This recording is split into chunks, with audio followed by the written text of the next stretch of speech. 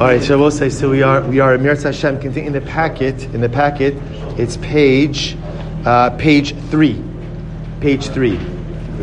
You'll see also there's an insert in the packet. There's also suggest, it's important to recognize, every single morning, we go ahead and we begin our day with the Ramchal. This is our Rebbe. The good news, a person doesn't just have to have one Rebbe.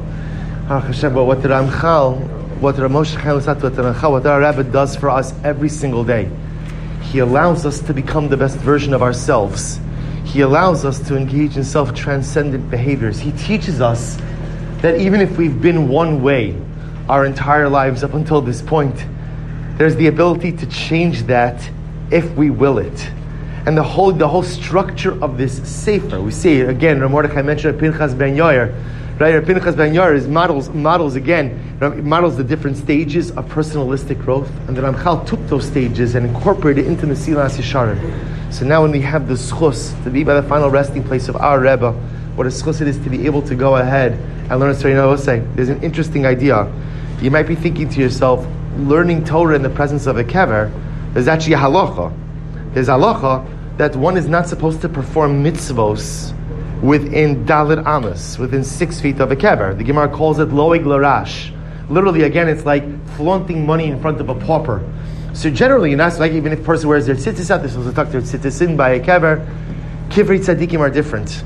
Because the Gemara says that when a person learns the Torah of a tzaddik and gives over that Torah in the name of the tzaddik, sivsosov dovavos bekever. The lips of the tzaddik move in the grave. Whatever that means, there are many different interpretations as to what that statement means. What it clearly means is that when you learn the Torah of a tzaddik, you provide his neshama with eternality. So now we're going to learn a little bit about Rebbe's Torah, and we take the opportunity to say to the neshama of the Ramchal, thank you. Rebbe, thank you. Thank you for everything you've done for us. Thank you for everything you've given to us. Thank you for the koach you've given us to believe in ourselves. And with that, let us continue. So we're continuing again on the bottom of page 3. So again, for those who are not part of the shir, you'll jump right in. Hashem. We're in the middle of Perech of Beis, chapter 22, the Midas Ha'anova. Midas Ha'anova. So the concept of humility. So the Mechal writes, V'hinei dibarnu adheino me'anavas ha'machshava. No, that's the wrong one. Sorry. We did Monday already. Sorry. We are up to...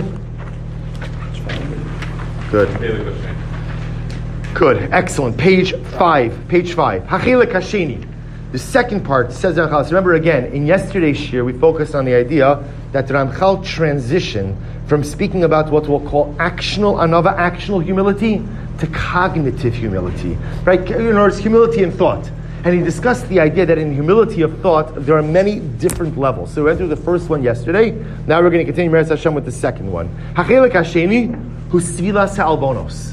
The second part of cognitive humility is a willingness to suffer indignations, a willingness to suffer through insults. Now really what he's referring to over here is a willingness to deal with insults without reacting. See, Chevra, we know, someone says something to you, someone does something to you, the reflex reaction is, I'm going to give it right back and I'm going to give it better. Humility means I don't have to respond.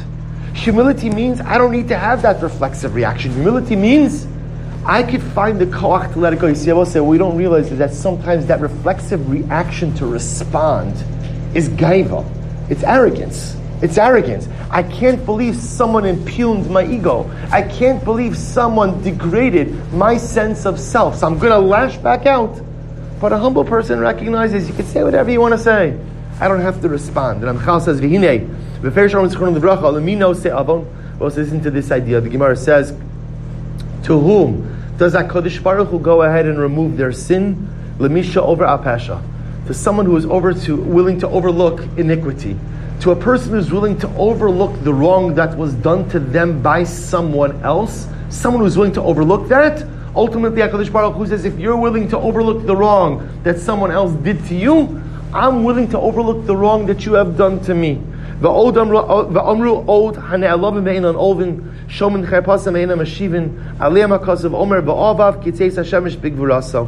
all this Gemara, the second Gemara from Shabbos, where the Gemara says, those who are disparaged but do not respond. Literally, they're disparaged, but they don't respond. They hear the degradation, but they don't respond back. About such people, the pasuk says, the oav of those who love HaKadosh Baruch Hu are as radiant as the sun when it rises. V'sipru megodol anvuso shel bava bemut. Rabosai, we had this Gemara. Just living at the end of Nedarim. The Gemara tells story bava bemut. What bava bemut? V'zeh lashon. Let's listen to this story. Hahu bar Bavel v'sarach la'arad Yisrael. Wow, by the way, what a story to read on a day like this. There was a Jew from the diaspora who came to Eretz Yisrael. A Jew from the diaspora came to Eretz Yisrael. Nosiv Issasa, he married a girl. Now the Gemara says he married a girl from Eretz Yisrael. Amarla, so they're married. I guess it's not the Shar Brachos, they're in Shar Brachos. Bashili li trei talfi. He asked her for 2 talfi. Now, in Babylonian tongue, 2 talfi means 2 pieces of meat. 2 pieces of meat. Bashila le trei talfi. She made for him 2 lentils. 2 lentils. Rasachala, he got very upset at her. He got upset at her because he felt that she was just being not nice to him. He didn't pick up on the language barrier. Amar Allah, the next day he said to her, Bashili li griva. Make for me a griva. Griva is a measure. He said, make for me a certain measure for dinner. Bashila le griva. She made an enormous amount of food. Once again, language barrier. Amar Allah, zili aisili tre butsini.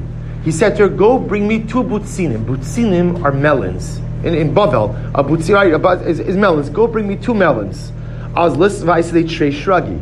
Well, apparently in Eretz Yisrael, butzini meant lanterns, lamps.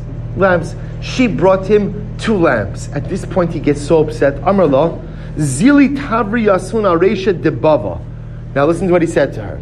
He said to her, go smash the lamps on the gate. Reshe debava, at the front of the gate. In other words, get out, I don't want this stuff. Right, go smash it. She hears this. What did she do? Hava Yosef Bava Ben Buta Abava. Who was sitting at the entranceway of the gate? None other than the great sage Bava Ben Buta. Vikadoin Dina. And he was adjudicating the case. So this lady, wanting to, realizing the marriage is off to a rocky start, so she wants to make her husband happy. My husband asked me to go ahead and take the 2 lanterns and smash them on Bava. She assumes, what's Bava? What's Bava? Bava Ben Buta. Bava Ben Buta. So you have to imagine this.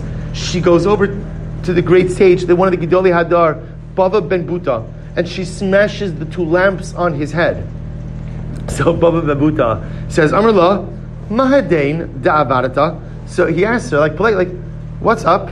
That's a loose translation, right? But what exactly is going on? No yelling, no screaming, no anger. Just asking, what's going on over here? Amrullah, kach tzivani bali. She says, look, my husband told me to take the two lanterns and smash them on the head of Bava. So I assumed it meant Bava Ben Buta. So Bava Ben Buta realized what was happening here. Amar la'at asis ritzon ba'alech. You're just trying to make your husband happy. Hamakom yotzi mimech shnei bani ki Bava Ben Buta. Kadosh Baruch Hu should reward you with 2 sons like Bava Ben Buta. An incredible story. So Rabbi say, what is that? That's anava. Bava Ben Buta would have been within his right to say, what's the matter with you? You don't go ahead and start smashing stuff on people's heads. Whether you know them or you don't know them, you don't do it. What do you see about Bava Ben Buta? So refined, and so restrained, and so non-reactionary in his approach. V'hillel, kimokein sipru mirov an visanusum mesech Shabbos u'lashonam tan rabbanon la'olam yehe adam an vasan ki Hillel. So again, we quote the Gemara Masechah Shabbos. This is the story of Hillel being patient with the constant people who are trying to annoy him and upset him. Hillel never lost his cool. Rabbi Avo,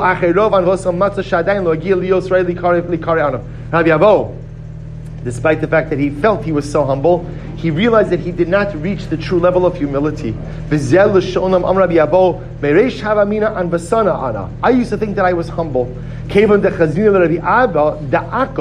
But once I saw Rabbi Abba of Akko, Rabbi Abba of Akko, Tamar Ihu Chad Taima, V'amur Amoroi Chad Taima V'lo Kapir. Listen to this. This is a crazy story. Rabbi Abba had a turgaman, right? We call it like a translator, but it really means, what's the better word for turgaman? He's like, what? An orator. Good, his orator, right? In other words, that the Rebbe would say something, but often he would say it in complex terms. It was the job of the turgaman to go ahead and reinterpret it and reframe it in more simple terms. More simple. What is it? Like an understand, but his job was to take a complex concept, right, and go ahead and distill it down so that it was intellectually digestible by the masses. So listen to this. Rabbi Abba, and they called this an Amora. Rabbi Abba had an Amora, and listen to the chutzpah of this Amora. Rabbi Abba would say a concept, the Amora would say something different. He would reinterpret. I think it's better stated like this. And what happened below Kapin? And Rabbi Abba wouldn't get angry. So I will say, when Rabbi Avo saw the patience and the humility of Rabbi Avo, right? Rabbi Avo thought that he was humble. And then he saw the behavior of Rabbi Abba, he realized, Amina, lav an basana ana. I'm not so humble after all.